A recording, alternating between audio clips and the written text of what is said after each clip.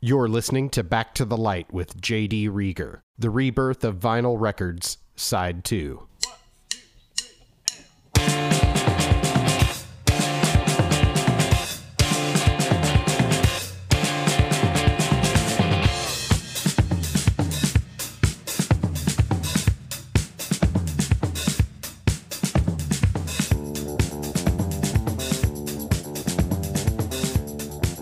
Hey everybody, welcome to yet another episode of Back to the Light.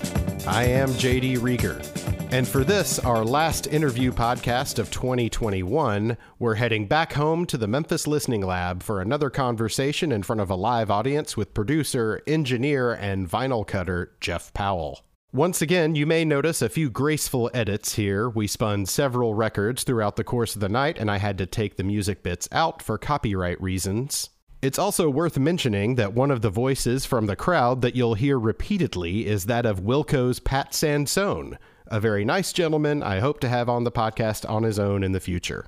So here we go, let's get into it. This is me and Jeff Powell live at the Memphis Listening Lab. So that was the Vince Guaraldi Trio song Skating, which is my personal favorite off that record. And like we were just talking, that's the second time I've cut this album. It's been done 7 times, I think, in different versions. You can kind of tell just by the sound of it, that's an older, significantly older recording. So it's kind of beautiful in its own way. When I started to mess with it and figure out how best to cut it, I compared it to older copies of it, and they were different. Almost all of them were a little bit different.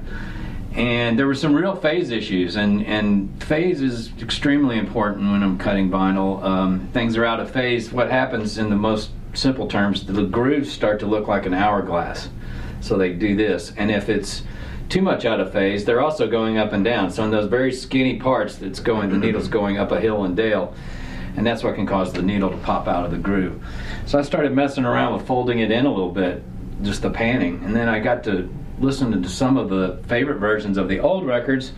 I was like, some of these are practically in mono, and so I called the label to see if it was cool if I just took liberty with it and folded it down to mono or close to mono where I saw fit, and they were like, go for it, just do it. So it was kind of a revelation, and as I started to fold it in, it really kind of started popping out and came to life. So there's been different phases. Obviously, when stereo was a new thing, people were panning drums and bass to one side. The Beatles famously did that a lot, and it's really hard to cut. It almost seems sometimes like, what's the hardest thing we can make the cutter do?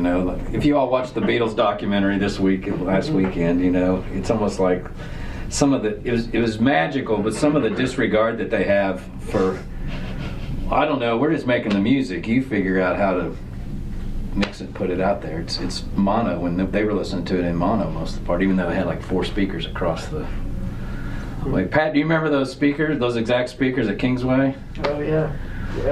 And it was those, right? Yeah. As we saw in it was those kind, and they always said that Lanois had those were the actual speakers that Revolver was mixed on. So whenever you did a record there, you had to go out and buy Revolver and listen to it on the speakers. They really didn't sound that great to me. Very boxy and mid-rangey, but they got the job done, whatever they did. I've heard that the Beatles were less involved with those stereo mixes, like that sometimes they weren't even in the room, but like it was just like the assistants would do those or something. Yeah, because it was a new thing. It's kind of like what's going on with Atmos right now, in a way. A friend of mine from here called me last week and said, "Hey pal, I bought an Atmos system." And I was like, "Great, what do you know about it?" I go, "Nothing. Where are you going to put it?" And so he's bought the system. We're like, "Did you get a deal on it, or somebody buy a used one or something?" And he said, "No, I bought it all new." And I ran into him at FedEx yesterday when I was shipping some lacquers off, and he was sending it back because it was not working or something like that. But Atmos is, I don't know, does anybody know the exact specs? It's a number. How many speakers are in a proper Atmos system? 11. 11? Yeah, so you can imagine it's above you, behind you, around you, and all that. So people that are doing that right now, I think, there's no real rules per se, and they're just kind of, they got the joystick and like, let's make that come out over here. And I think it was largely the same when it was stereo. People are like, well, wow, that sounds really weird and cool to put the drums over here and the bass over here. Who cares how hard it is to cut it onto a vinyl record, you know? And with digital, you didn't have to really worry at all about that. That's actually one thing I wanted to ask you about. I got a question submitted via Facebook about the different processes when you're mastering from a digital source versus an analog source. Well, it usually takes two of us when I'm doing from analog. For one, Lucas, who works with me a lot of times, I'll have him there. If nothing else, you need four hands. You know, when the cutter head drops and somebody's got to hit the play button, that may be behind me. I have him. This particular one I did today was Creedence Clearwater Revival's Chronicles, and you know, there was no leader tape in between. A lot of times you can just look over your shoulder and there's the leader, so you make the space that makes the space on the record between the songs. Yeah. But there was none of that because he didn't want. You can hear that, you know. You can hear on the old tapes a lot of times it's paper leader. Plastic leader is usually quieter. But he didn't want any of that. He wanted the hiss basically to be continuous. So you couldn't see the little splice tape go by. So basically I had gone through, rehearsed you know, it's like a performance almost. You rehearse it once, make notes, but the counter on the tape machine isn't accurate. It can drift a second or two. So it's like Lucas going, hit it, you know, and I hit the echo button, which spreads the grooves to make the space. So it's exciting when you do it. It's a thing. You know? Do you sometimes get it wrong? I was, in a way, small way, yeah. In a way, I was kind of hoping I might goof one up today, and I was going to bring the lacquer. They could probably play a 14-inch on this one. But I was going to bring something if I goofed it up, so I was doing that to take the pressure off. It doesn't matter if I screw it up, I'll play it at the listening thing tonight. So, how is the sound quality of the finished product different when the source is digital or analog? Or is there a difference? There is. Number one thing is tape hiss. I used to mix to tape all the time in my engineering days, and one of the things that Brad Blackwood did a lot of my mastering. He used to make fun of me because I would always have him keep on file tape hiss, because I hated the way mastering engineers made it go completely to digital black, and then when they bring it back, that would make me hear the hiss. If it's just going the whole time, your ear isn't drawn to it. So I would actually have him insert hiss in between and blend it in. He thought I was crazy, but it is less distracting that way. But so there's that, and you know, actually, I'm going through a thing with a client right now that when I got the masters in digitally, I called the label and said, this is uncuttable. It was too loud, it was too bright. The vocals sounded like they had an oral exciter on them, and I very rarely do that, but the S's were just so extreme, and it was popping my circuit breaker. There's the mechanism on the lathe that will actually turn it off before it damages the cutter head. And so I can't do it like this. So they tracked down the mastering engineer, and he goes, well, I don't do anything different for vinyl. Usually the mastering engineer will do a pre-master for vinyl. Let me back up a step. And so they will do things to it to treat it before I get my hands on it. If that step is skipped or not done well, it causes all kinds of problems. But so this guy said, I mastered it digitally, and the producer took that and added 3 dB of 10K across all the mixes. In addition to that, he goes, so I can take that off if you want. So he took that off, and I tried to just make the best of things. And then the test pressings, this has been 4 months ago, they came back yesterday, and I got a call, and they said they're not happy because it sounds dull compared to the digital.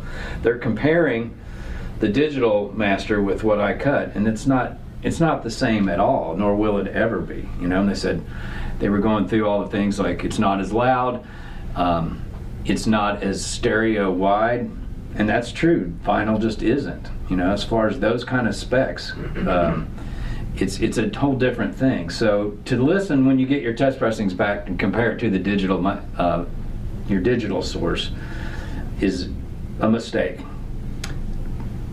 I think the question, not to discount the answer you just gave, but the question was more about there's a certain sect of record collectors that are only looking for records that were sourced from analog material. Is there anything to that? Yeah, because if it never gets turned into digital files in the first place, there's no conversion going on. So the purest form of that, we've done a little bit of this so far, is recording on the floor and running 2 mic cables down the hallway directly into my lathe, so it doesn't touch a tape machine, it doesn't touch a computer. And you should hear that. I mean, there's famous recordings of that, the direct to lathe cuts. But yeah, when it doesn't touch digital at all, it's a pretty noticeable difference. It makes you feel different. So it's not just your ears, it's not just the way it sounds, but there's an overall feeling when it hasn't been converted. No matter how good of converters you have or whatever, there's definitely good ones and bad ones and in between and all that. But so that's a big part of it. If you're using cheap converters or something and you give me that to cut to vinyl, it's really can only be as good as its source. But yeah, the guys who are really sticklers about this is AAA, it's never been turned into digital, there's definitely something to that. But they can also be fooled a lot of times too, I've found, I think my friend's going to feel validated now. Anybody have a question? Marv, shoot. Some of the older, like things that were recorded without maybe, so long albums you see get reissued, and the way to kind of make up for some of the desire for loudness or fidelity is to cut it at 45 and make it a double LP. It seems like a lot of records that I used to love, I see get reissued, and they release it on 180 gram vinyl with on 45. Is that to address some of the sonic limitations? Yeah, but that's a great question, because I've gotten myself in trouble with that before too. Saying, so let's just say someone sends their masters in and it's 2 sides, and it's like, this is. I can cut it, but it's it's at the cost of volume and low end. I'm going to have to turn it down. I'm going to have to roll off more low end to get it to fit. Why don't we cut it at 4 sides at 45? And when I've done that, when you actually do the math, so if 20 minutes a side is a good scale for a 2-sider, probably 14 minutes or less is good measure for 45 RPMs. Well, I encouraged them to go 45 RPMs, and then I got into a situation where I'm back in the same place. Now I've got to turn it down and roll off low end because the medium can't hold, it physically can't hold that much. So I'm always careful with recommending that now. Some people hate that. They don't like to get up out of their chairs much. I don't know how many of you heard about the Taylor Swift fiasco in the last 3 weeks. She released her new double album on 45, and there's a hilarious thread going around on the internet. All these people are turning their records back in saying, I don't know what happened, but some dude is singing all these songs. I don't even hear Taylor. And they're all slow. Yeah, and they're all really slow and draggy, and they're playing. They don't know to play it at 45 RPM. So that's pretty extreme there, but But no, that's a good question. We did it might have been something that I worked on with you, but it was, I can't remember which record it was, but where it was kind of like right on that line, and so me and the guys in the band were kind of back and forth between should we do this on 45, which will probably be it's going to sound amazing, but do we want to interrupt the record and make people have to get up, and so we put it to social media, Our manager said, well, why don't you, this will be a great opportunity for a Facebook or, social media survey. And it was exactly 50-50 down the line. Really? There was no help at all. It was like, That's awesome. It was like 50% of the people were like, I don't want to get up and, and have to flip it over every 3 songs, and the other half are like, go for the quality, go for the fidelity. So You know, and like there's some famous Radiohead records where they only cut like 2 songs. They don't even want to use the inner grooves of the discs, so they'll not only do 45, but they'll just have 2 fairly short songs, or reasonably short, 4 minutes or under. And you look at it. I have some clients, and these are mainly punk rock clients. They don't like dead wax at all. Like they're like, if they have a short side, it's a 2-minute song, and I can let it rip, but it doesn't eat up the whole disc. They're like, can you waste some space? And you know, because I don't know if the client will feel like they got their money's worth, because there's all this blank space that could have been used. Another thing I'm finding that it's becoming a pretty popular option is 3 sides, and keeping it at 33 and just spreading it out a little more. And they might do like an etching on the blank side, and some are just doing it 3 sides and no etching. I don't even know what the etching thing costs. Has anybody gone down that road as a consumer? As a customer, I mean. So that's becoming more and more popular, but people are slowly understanding that. And I do get the question a lot, like, well, you know, Bitches Brew is 27 minutes long on both sides. I mean, why can't you fit a 25-minute side? And it has to do with everything. It has to do with the instrumentation, how it was recorded, everything about it. So in general, you know, sometimes I get asked about older records. Why are they louder than the records now, and why were they able to cut longer records back then? And you know, I can say I can cut it, but it's just not going to sound. And they had different cutter heads and different things that weren't as sensitive as what we use now. I mean, used to be able to just kind of blow through it, and it didn't matter if it was distorted. It needed to be loud because either A, they wanted it louder on the radio than everybody else's, or on the jukebox. On the jukebox. It's always been the loudness thing, and now we came all the way through that in digital land too, and people seem to understand that it's not just about how loud it is, because it ruins the music a lot of times. So I actually have a new record of my own in the queue right now. And a couple of weeks ago I wrote an email to the company that's doing my record and asked them if it would be foolish of me to maybe set a release date for March. And this is the email I got back. Hey JD, let me shoot you straight. I cannot urge or suggest to people with vinyl records to wait until it is physically in hand before making plans strongly enough. This last year I have watched bands get absolutely screwed over missed deadlines they promised, or being forced to refund pre-orders or miss gigantic release parties at large venues with vinyl in hand. It has been painful to watch these things happen to bands which I get a front row seat to because I am the one they call and tell me how bad they are screwed and how it is supposedly my fault. The global capacity for known lacquer, plating, and pressing companies is just over 140 million individual vinyl records a year. Like, you can only fit so many clowns into the car. I'm going to skip a little bit. And what is happening with the global queue now of currently over 400 million orders. Wow. Waiting to be pressed. We are at a that's it point, and the queue still continues to grow. Wow. And then he sends me this really depressing meme picture showing me that I had just got my record in right before the shitstorm is about to take place. So, do you think that the person at this company that I guess I won't name is being melodramatic? Or are things really as dire as he is saying? They're bad. I read an article. Well, you and I shared an article Indeed. This week, and that guy I thought he was trying to be cute and funny, but to me, what I didn't like about what he says, he was portraying people who like vinyl records or like to listen to them as this elite group of wine-sipping, country club-going, wealthy,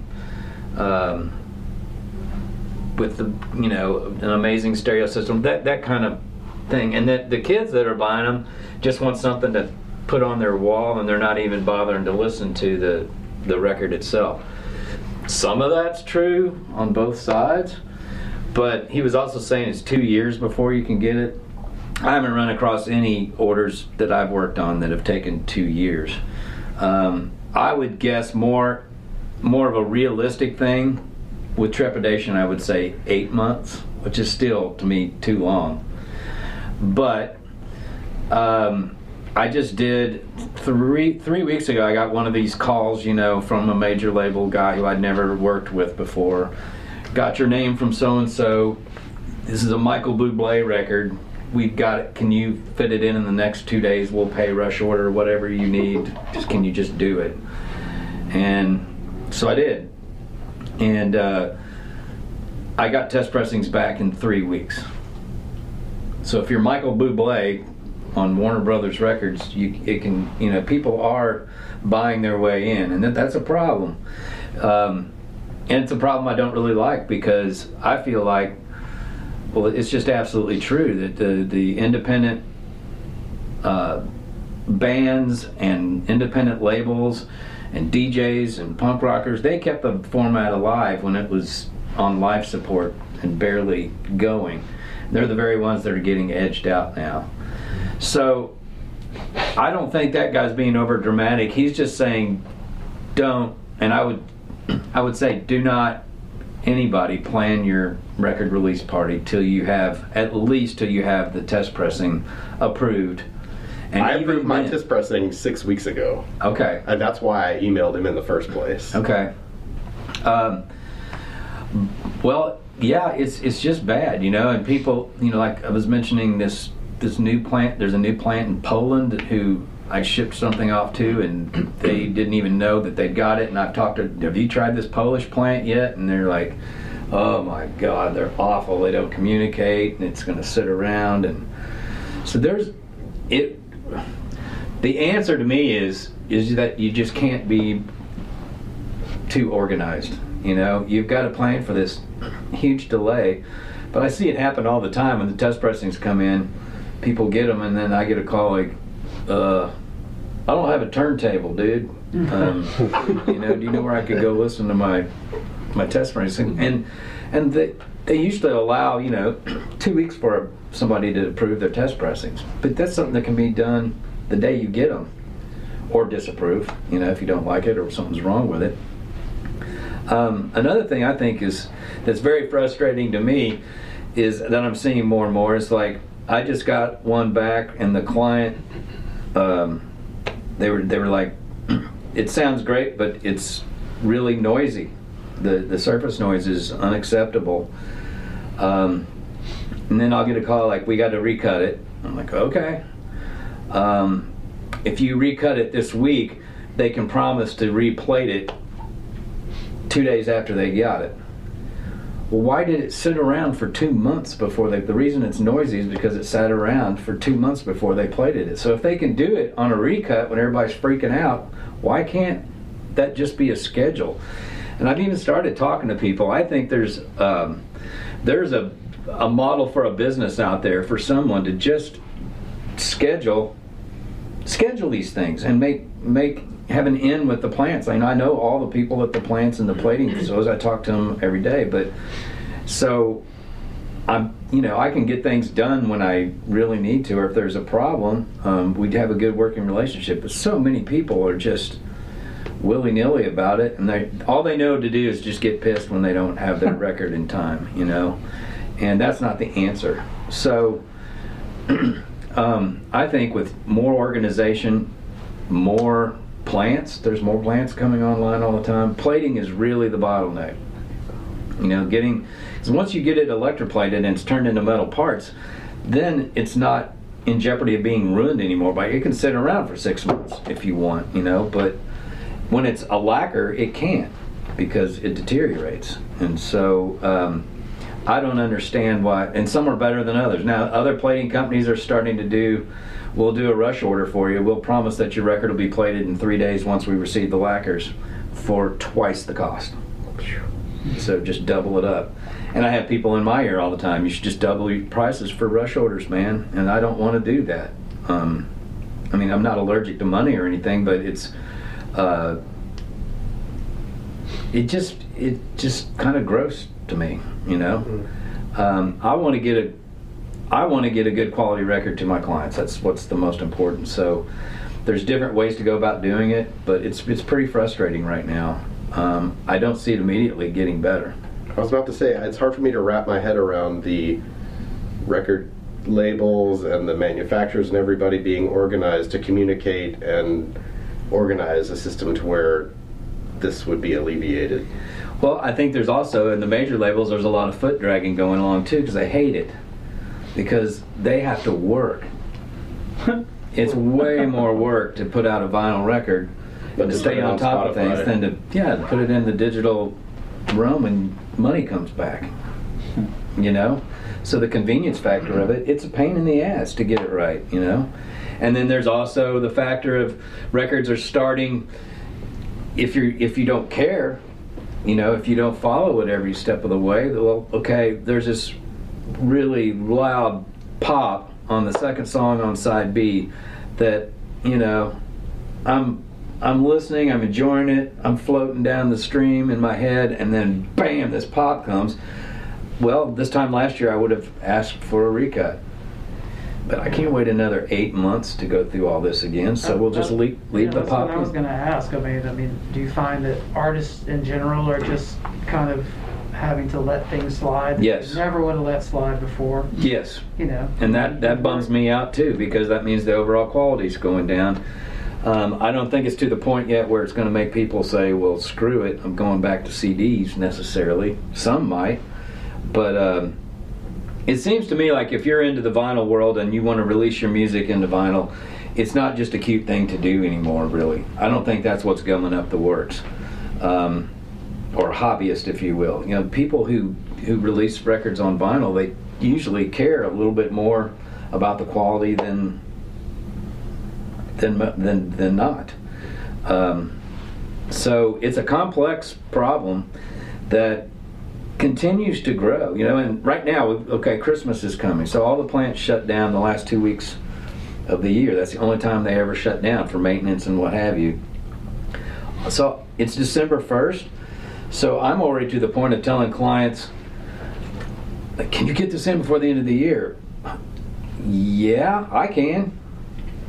But then you want it to sit at a plating facility over Christmas for another month before you even have a shot at getting it plated? I wouldn't, you know. But is there a place you can buy your way in line so right after Christmas you can do it? That's not really, you're not really able to do that yet. So I don't know. It's being worked on, but I think everybody's so busy working and trying to keep up that the problem itself is not being addressed in a very effective way. Yeah, I mean, just doing the math on those figures. I mean, that's amazing. 400 million? 400 million current standing orders and 140 million capacity.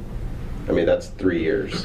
Yeah, and see, that seems like where some person with bags of money would show up and say, I'm gonna make the biggest plant in the world with the highest quality, you know. And yeah, man. Yeah, I was going to say, at some point, I've been following this trend about, you know, the resurgence in vinyl because I'm a record fan.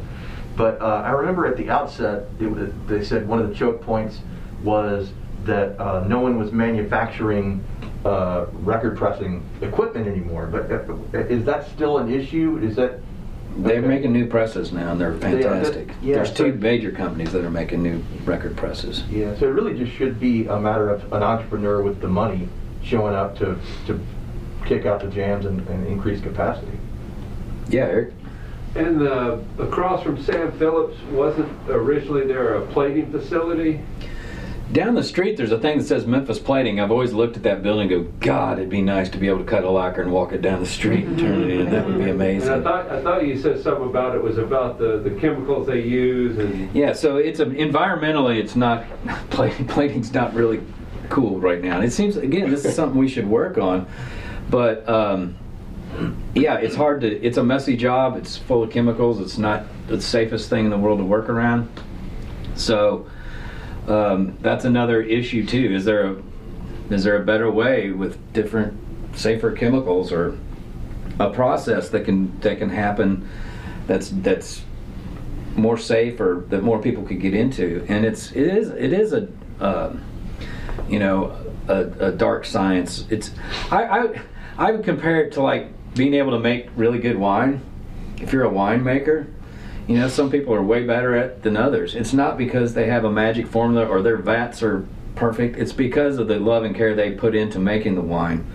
And somebody could be next door to them doing the same thing with the same ingredients, and it would not be the same. That's a lot of the way vinyl is to me. It's not, you know, the machines are rare. There's no new lathes being made, so there's only so many people cutting the records. The lacquers are a problem. There's 1,200 that come into to United States every month. That's it. And there won't be any more for any foreseeable future. So all of our lacquers come from Japan. How many of those do you get? I'm promised 75, and a lot of times they'll slide me an extra box if there is one. You know, they would call and go, I think we got an extra box. Do you want it? And I'm like, don't even ask anymore. Just send it, and I'll send me a bill. And I've been told I'd get the second most in the country. Wow. So, you know, you can't, you know, I can't just go in and buy 1,000 either, because they get hard and then they become unusable. So it's a thing that has to keep going. I can only buy so many and use them and keep the line moving, or, you know, they're so expensive. It's $1,100 for 25 of them. You know, so I'm spending $60,000 a year on lacquers. And when I was starting out, if they told me that was the requirement to get in, you're just gonna have to come up with $60,000 a year for your materials. I don't think I would have started. You know, I couldn't have. I don't have that. You know, so it's kind of like once you get rolling, and you know, you just find a way. Yeah. To cash flow it. What is the difference between the lathe that you use, and I know you've probably seen a lot of people advertising small batch lathe cut vinyl. Mm-hmm. What kind of lathes are they using, and how are they different from what you use? There's a big difference. Number one, those lathe cut records, they don't usually reproduce over 5K, which is, you know, that's not a lot of high end, you know, so they certainly sound different. They're also cut into a plastic disc, so with a diamond stylet. So when they're cut, they're done. You know, so you're going to make 50 of them for somebody. And most of the time, the guys who own those lathes, I think you can get a machine for $10,000 or something like that. But they're not meant to be mass manufactured. It's more of I want 50 records for my birthday party to give to everybody. And for that, they're fun. There's also a thing coming out called, have any of you heard of PhonoCut? So it's a new company. It was demonstrated to me at the last Making Vinyl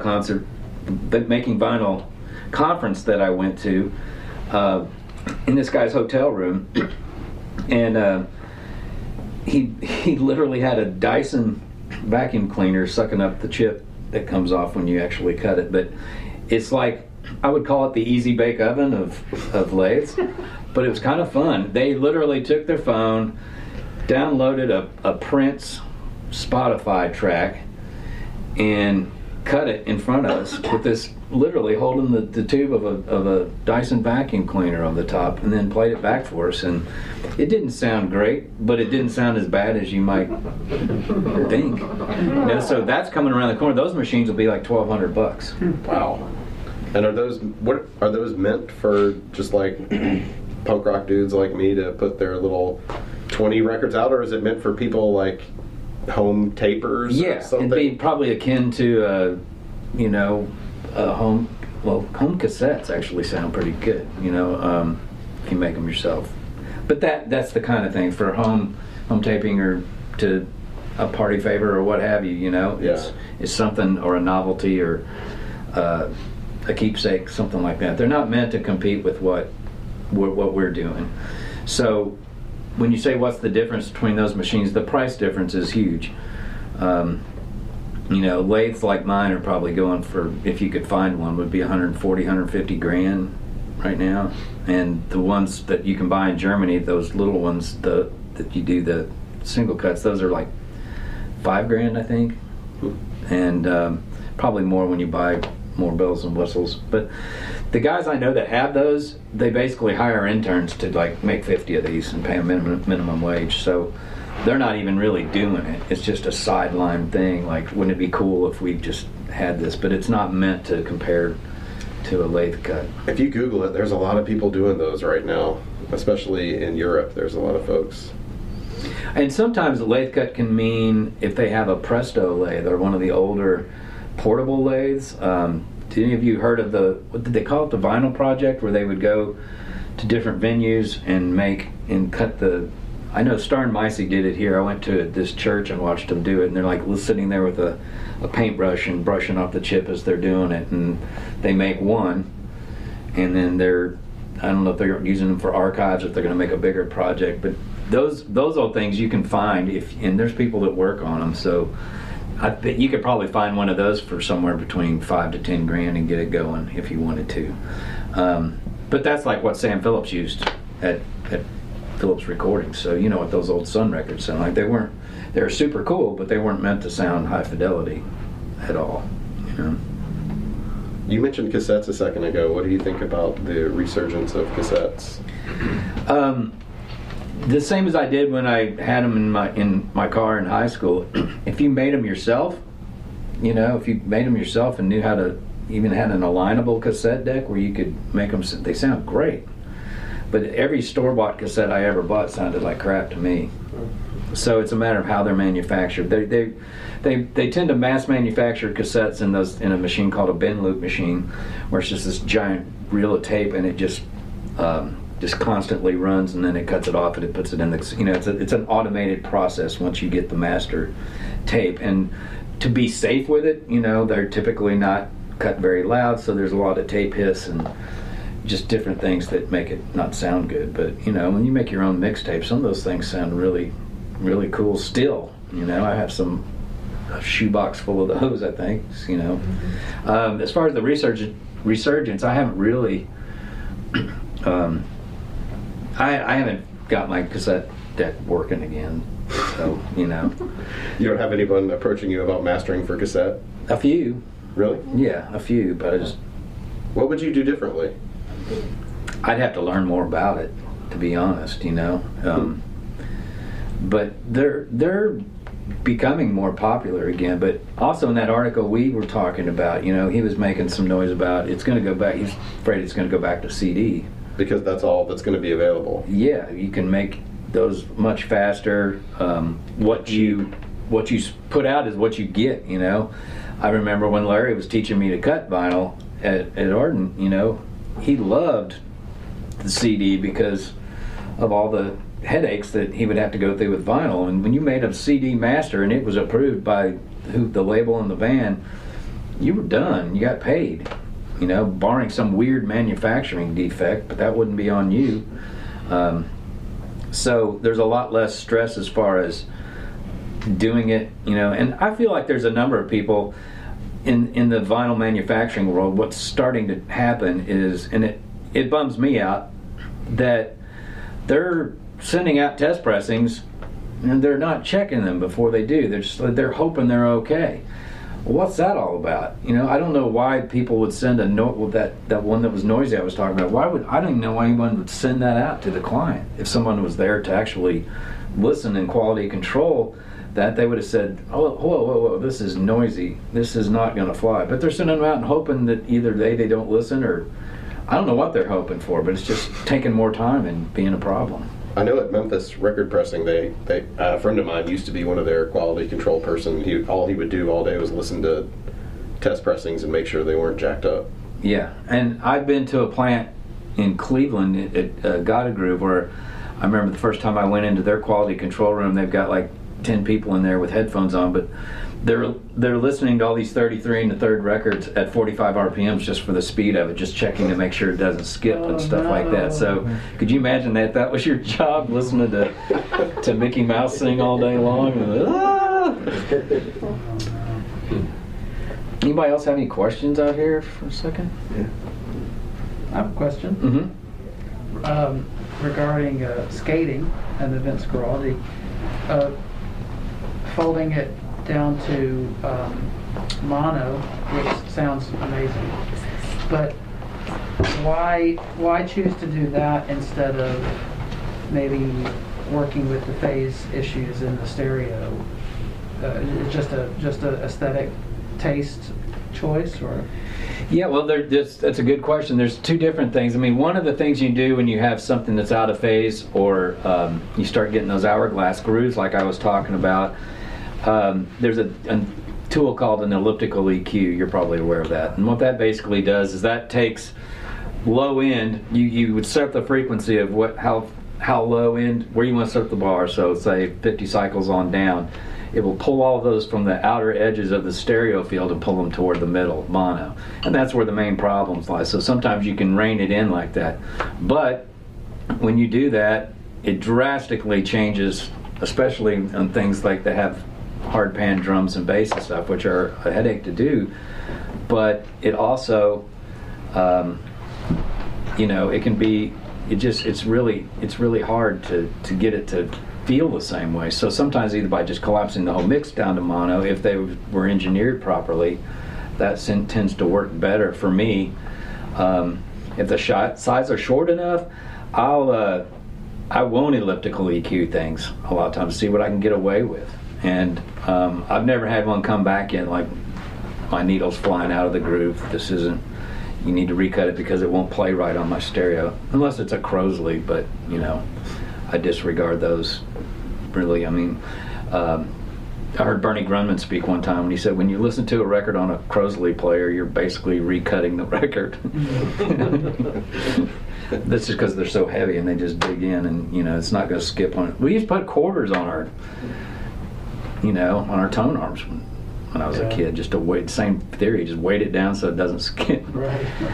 Does that answer your question? Yeah, I was just wondering if that was just an aesthetic choice or a technical. A little bit of both. Yeah. Yeah, everything's so different, it's in the way they were mixed and treated. It's hard to give like, well, here's what you do every time when this pitch comes. Here's how you hit it. Some things work on some that surprise you, and others just don't. I remember Ray LaMontagne's first record. When I first heard that, I heard it on CD. I loved it, and I probably listened to that thing 5 or 6 times before I even realized that the drums and bass were panned hard off each other, because I wasn't listening in headphones, and I've just had it on in the room, and I try not to listen with engineer ears when I'm trying to listen for enjoyment, so try to flip that button off as hard as it may be. I love it when stuff can be, I was able to do a mix like that on a record last year, and I was really happy that I was able to pull it off, because sometimes it just doesn't work. It just doesn't work sometimes, and sometimes it does. It's all the other things that are mixed with it. Yeah. Hello again. Before we get back to Jeff Powell, I'd like to mention that I have a new digital single out for the holidays called Christmas Time Again. The again is in parenthesis, which you can find on Spotify, Apple Music, etc., and also on Bandcamp as a part of the compilation Hot Nog released by Small Batch Records. You can find Small Batch Records at smallbatchrecords.bandcamp.com. Once again, please check out my new single, Christmas Time Again, wherever you stream or download music. Now let's get back to the Memphis Listening Lab. Yeah, it is hard to compare. Could you get a sense of what the difference between DMM was and the analog a little bit from those two? Just, it's just kind of two different things. And people have talked to me about even, why don't you convert your lathe over to a metal, to make it a direct-to-metal machine? And I said no, but in case the lacquer situation turns to where all of a sudden we can't get lacquers from Japan anymore, I literally could be out of business overnight. And so, but I'm not going to live so afraid of that, that I quit what I'm doing on my machine. If I had a second machine, maybe I would think about doing that, but it's not so much for a quality difference, it's just to keep going. But if it turns into there's 6 of these machines in the world or something like that. If you had the same record cut to your lacquer and the DMM, would it be very apparent once you A/B them? It's hard to say, man. Depends on how good of a job they do. Yeah, it just depends on. So what I'm saying is like the operator there is more concerned about how many can they get out the door, how many jobs can they process. So that's more where the problem lies to me.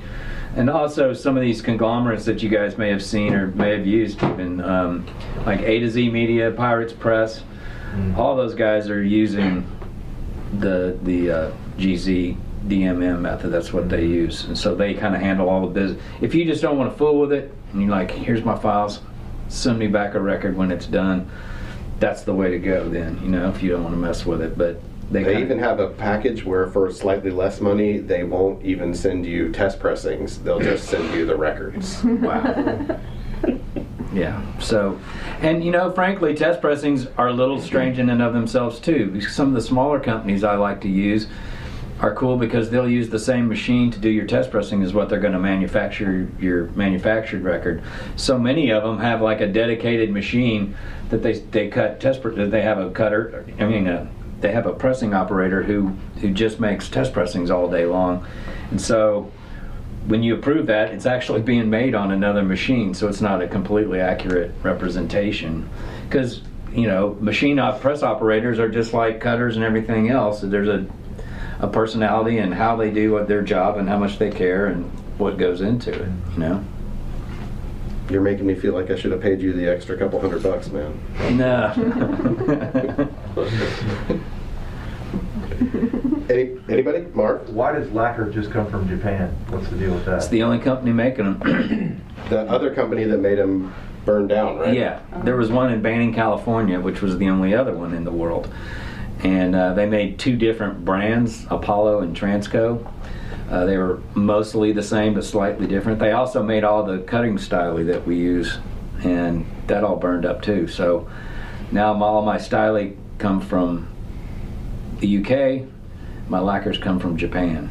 There is a US distributor that I deal directly with, so they get the 1,200 in and then dole them out to everybody. And then I know a few people who, there's a certain number that go to Europe.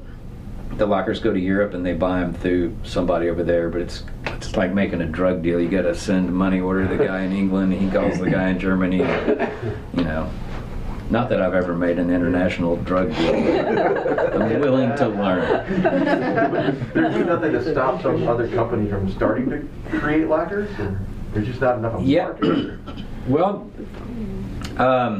again, it's an environmentally kind of disastrous thing to do. There's a company right now that used to make them in France that was supposedly ready to go before the pandemic, called Pyrel, P-Y-R-E-L, and they were supposedly ready to go to market, and then the pandemic hit and they just bailed. So maybe that's coming around the corner when things still die down, but the pandemic has affected this business as much as it has anything else. They have troubles keeping workers, and people get sick and they have to shut down their whole plant, and you know, hopefully that's all getting better.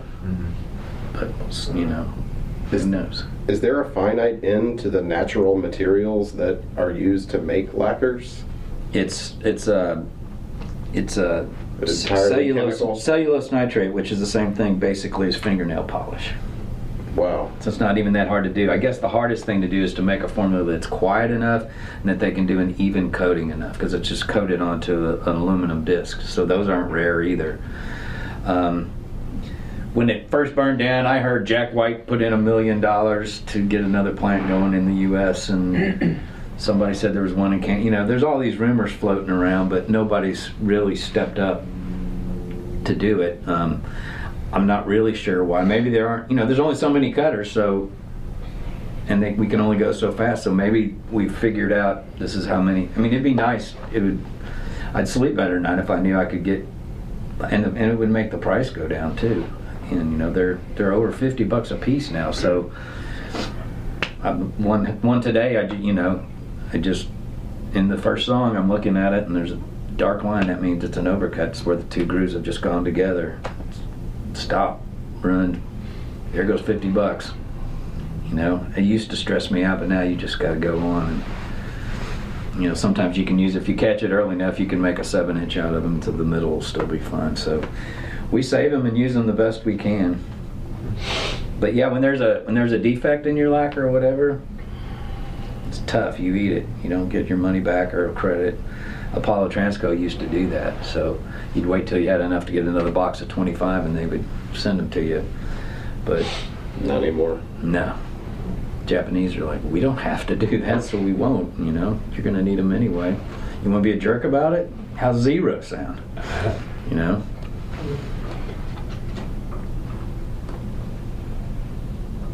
Anybody? Do you want to play some more music? Sure.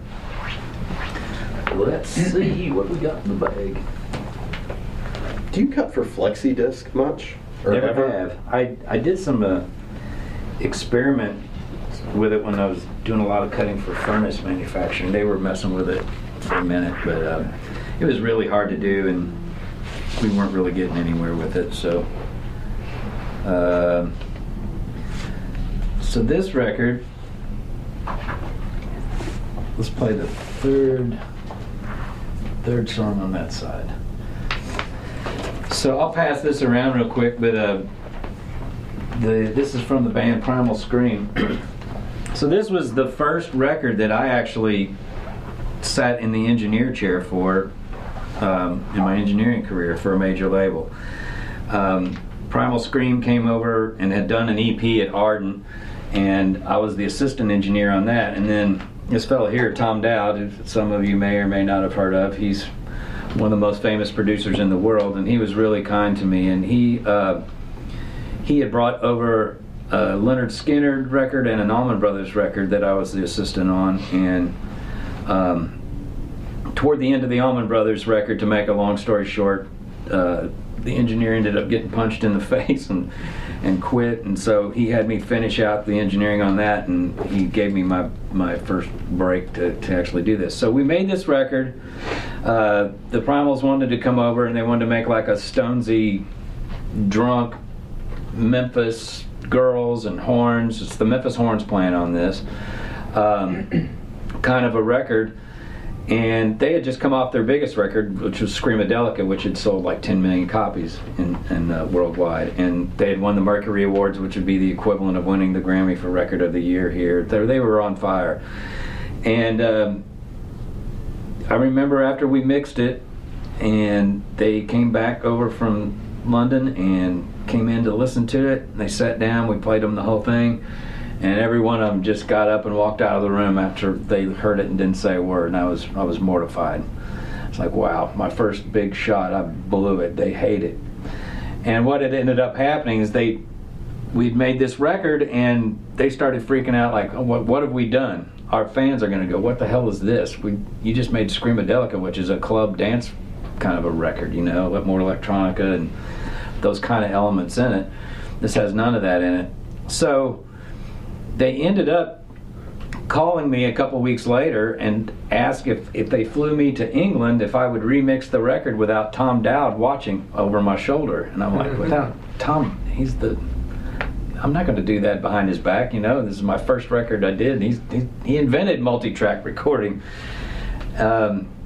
So I said, certainly not without asking. So I called Tom and told him that they wanted me to come remix a few of the songs over there. And he's like, go ahead. That guy can't sing worth a damn anyway, you know, and just have a great time. And it was my first time to go to England. So we went over there, we touched up a few, and I ended up mixing all the ballads that came out on the real record. And then they sent things off to George Dekulius, George Clinton, the Parliament, you know, all these different remixer guys, and tried to get it back into their world a little bit. And they kind of ruined their record. But it came out, I mean, it still sold 1 million copies, but it wasn't a 10 million seller like their previous one had been, so it was a bit of a disappointment. So fast forward to 20 years, and I got a phone call at my house, and it was the guitar player in this band, and he said, this is actually the cover of the cassette of the mixes that we originally did. And he had found this cassette and got it transferred over to a CD and had listened to it and called me and said, we ruined our record. That original thing you did is beautiful, and we should have put that out. I'm going to call Sony and see if they'll put out the original record. So that's what happened.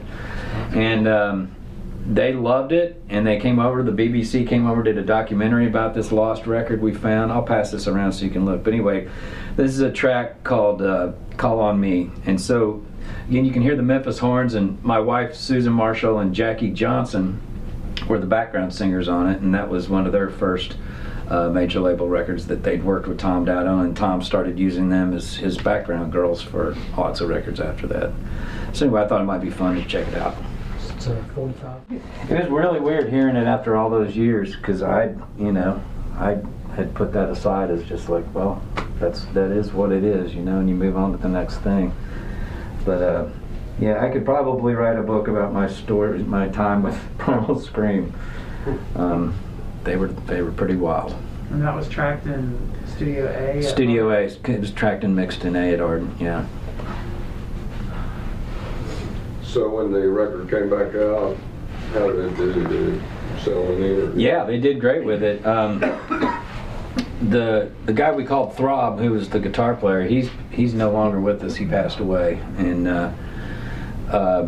so they didn't do a special tour around it. But again, they had a BBC special on it over there, and it did real well. They were all really happy with it, and everybody's like, "Why did you guys not put this out in the first place?" They had one minor hit called "Get Your Rocks Off" that did pretty well internationally. I remember I used to hear that on 96X back in the day. Was that off this? Was that Yeah. Police Sessions? Yeah, that was their single off of it, at least in the United States. So, Wow. and they continue. They're still a band, and they still tour, and they do well worldwide. They just never really caught on here that great. Anybody else here have a question? We've gone through all my prepared content.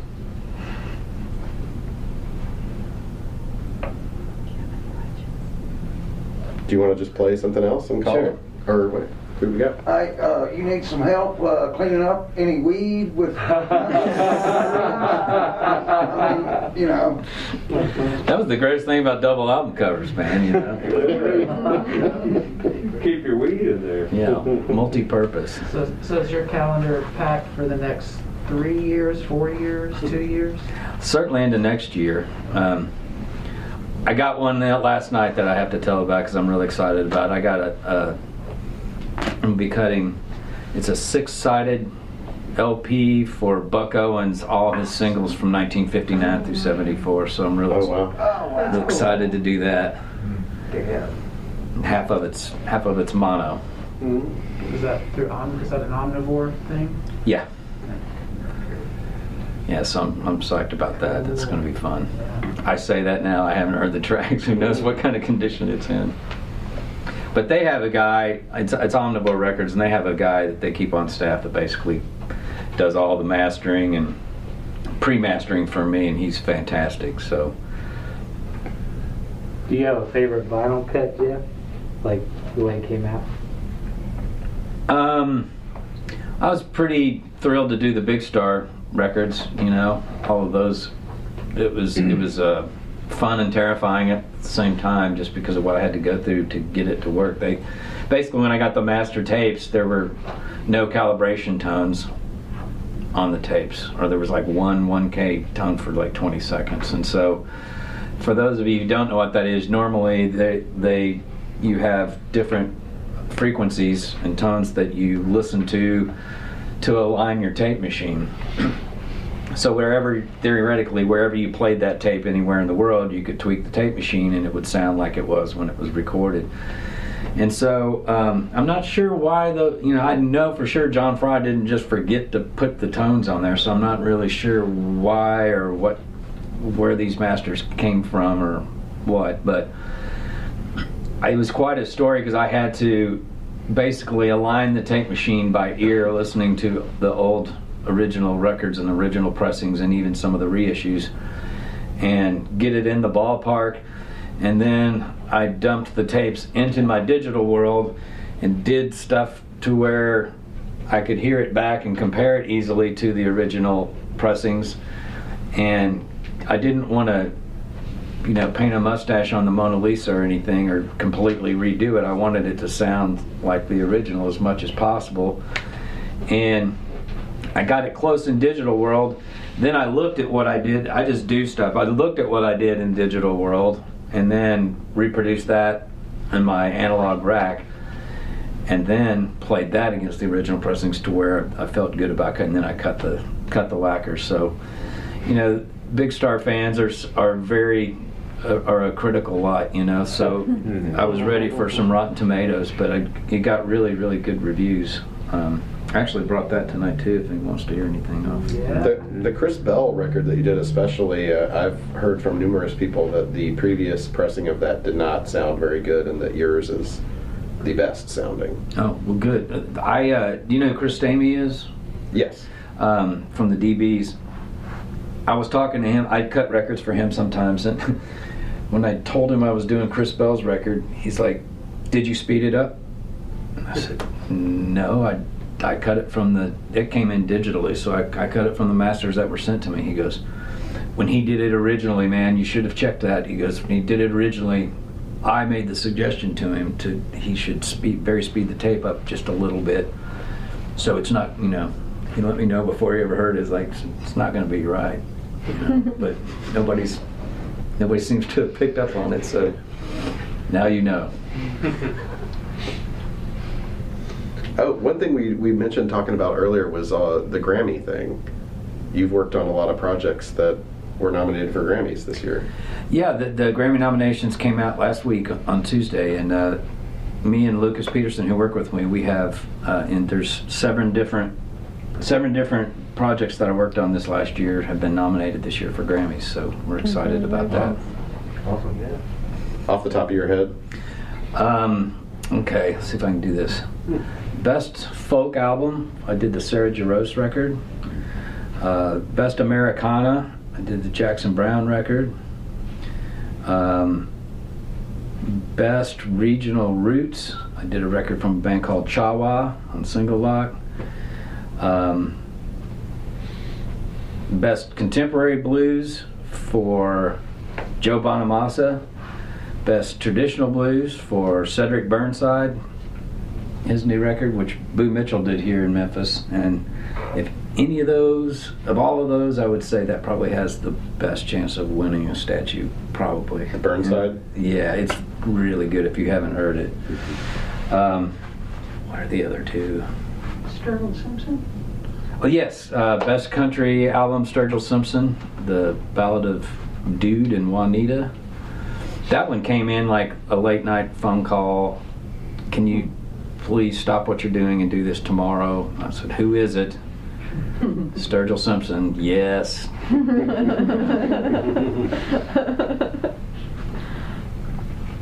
So that was cool. We're happy about that. You said even if those records win, though, you still won't be able to say that. No, I'm not a Grammy. Even if they win, I won't be able to say I'm a Grammy winner. You could say that you worked on a Grammy-winning record. So that happened 3 times. Three things I did last year won, including Best Record of the Year for Billie Eilish's single. Oh, wow. Yeah, we talked about that last time. Yeah. The one that was exclusive to Urban Outfitters. Mm-hmm. What? Oh, I didn't know that. Maybe I could get a free T-shirt. I cut the record of the year and all I got was this lousy Urban Outfitters T-shirt. You want to play a Big Star song and call it? Sure. Oh, you had a I was question? going to ask earlier, did you bring the Replacements album that you remastered? He did. Yeah, I did. Because you were talking about that last time, but we didn't get a chance to play anything off it. Play it. Pleased to meet me. Do you have a cut you'd want to hear? What's your favorite off of it? I haven't even. I love the Alex Chilton thing. That's an alternate version. Let's see. You pick one. You can even open it if you want. Oh, fancy. Nice. I mean, Just heard. can't hardly wait. But But I mean, Can't hardly wait? Yeah, my pick. New Orleans. Let's do that. Thank you. Okay, and I'll pass this around. That is number 4 on side A, Jim. Jim, I was thinking too, it'd be awful cool if you learned to limbo underneath that wire. I'll work on that, man. Awesome. Yeah, you worked hard enough. Is it track 4? Track 4 on side A. I see the Record Store Day sticker on there. Do you want to say anything about the Sure. institution of Record Store Day? This is an alternate version, by the way. So, yeah, I mean, you know, again, there's a lot of people belly aching about it and stuff. I've come to the conclusion it was a really good thing in the beginning because it made a lot of people aware of going to their hometown local record stores and supporting local businesses and all that. But I feel like it's kind of outgrown its purpose, and it's just adding a lot of unnecessary pressure. I mean, people freak out when they don't make the record store date, you know? And if you're waiting 8 months, you've got to plan for next year's now if you're going to do that. So it causes pressure on, probably less on me, because my turnaround's probably 2 weeks, you know? But the plating and the pressing plants are just, you know, they've grown to hate it. So I don't know if it'll stick around or go away. What do you guys think about Record Store Day? Do you still go out and enjoy getting all those special records on that special day?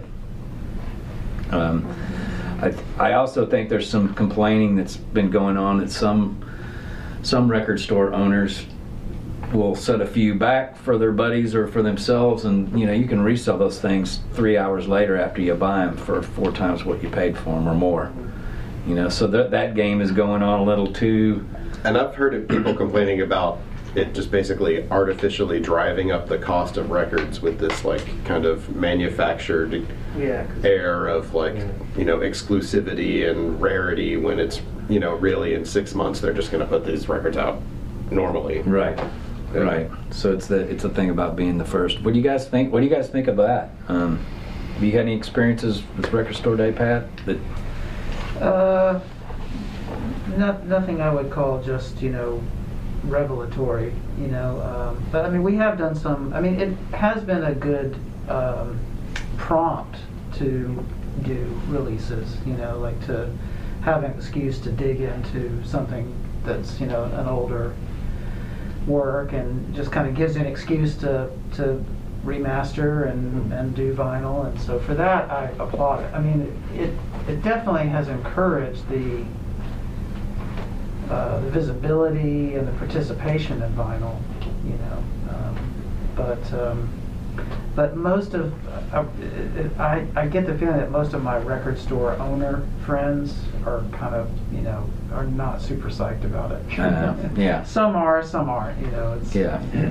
But I don't understand all the mechanics of I try to stay out of that piece. Right, so you can still enjoy it. Yeah, so I can still enjoy my records. Yeah. As someone who's worked through many a record store day at a record store, I can say that it's not, I mean, the things that you guys would be putting out, you know, and your crowd are fine, but it's the people who are obsessed with getting the glow-in-the-dark Ghostbusters-shaped stuff, and they're freaking out about it and fighting over it in the store. I mean, when that Big Star thing came out, the Big Star 3 came out for Record Store Day, we had people literally grabbing the records and pulling on either sides of them and getting into, we had to tell people to go outside. Wow. You know, but going all Walmart on you. But I've worked a few in Chicago, so I've seen the people line up for your stuff. For some Jeff, you know exclusive releases. About a recording that was done at WLYX, a part of Big Star, Alex and Jody? Yeah, I cut that. It's out. Yeah, I don't think there's anything that's not out. Is it on Big Star now? No. Spotify or YouTube or something? Somehow they've released a record on Alex Chilton where the power went out, but then they somehow recorded it still. And they released that on a record. Right, yeah, I know what you're talking about. Like, how did that even happen if the power was out? A battery-operated cassette? That ought to sound wonderful. Yeah. Sometimes there's reasons why things are outtakes. Right. You know the story about the vocals where he did it, you can hear him when he coughs in there, but they cut this right before I started at Ardent. I'm so old, man. But the story they were telling, well, number one, there's some stains on the wall, and they cut it at Studio B at Ardent, and there's stains on the wall. And Jim Dickinson, the story was they were having puking contest to see who could puke the highest on the wall. And Jim's like, that is not true.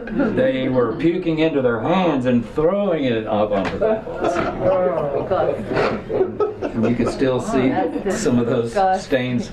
But he said Paul Westerberg Dickinson had, if you've been to Arden, there's a little sound lock between the studio and the back hallway.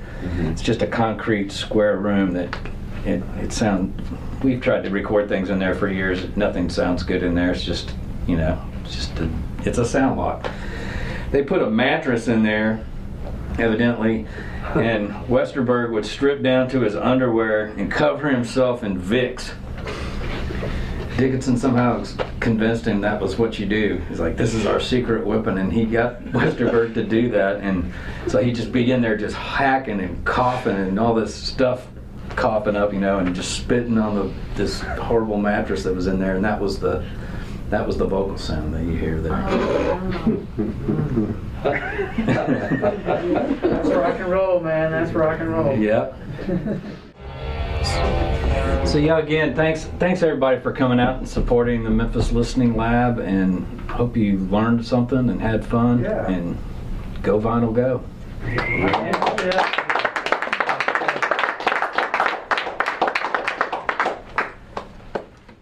That's the show. Thank you to Jeff Powell. Thank you to Jim Cole and the Memphis Listening Lab. Thank you to engineer Eric Wilson for helping us record this. Thank you to Arthur with 2 H's for the opening theme. Thank you to Joey Pegram for the closing theme. Thank you for listening. As I mentioned earlier, this is the last interview podcast I'm doing this year, but I will be posting a couple of Spotify exclusive music episodes, so stay tuned for those. And if you're not on Spotify, we'll see you in 2022. For music, news, and episode archives, visit backtothelight.net. And until next time, happy holidays, and take care, y'all.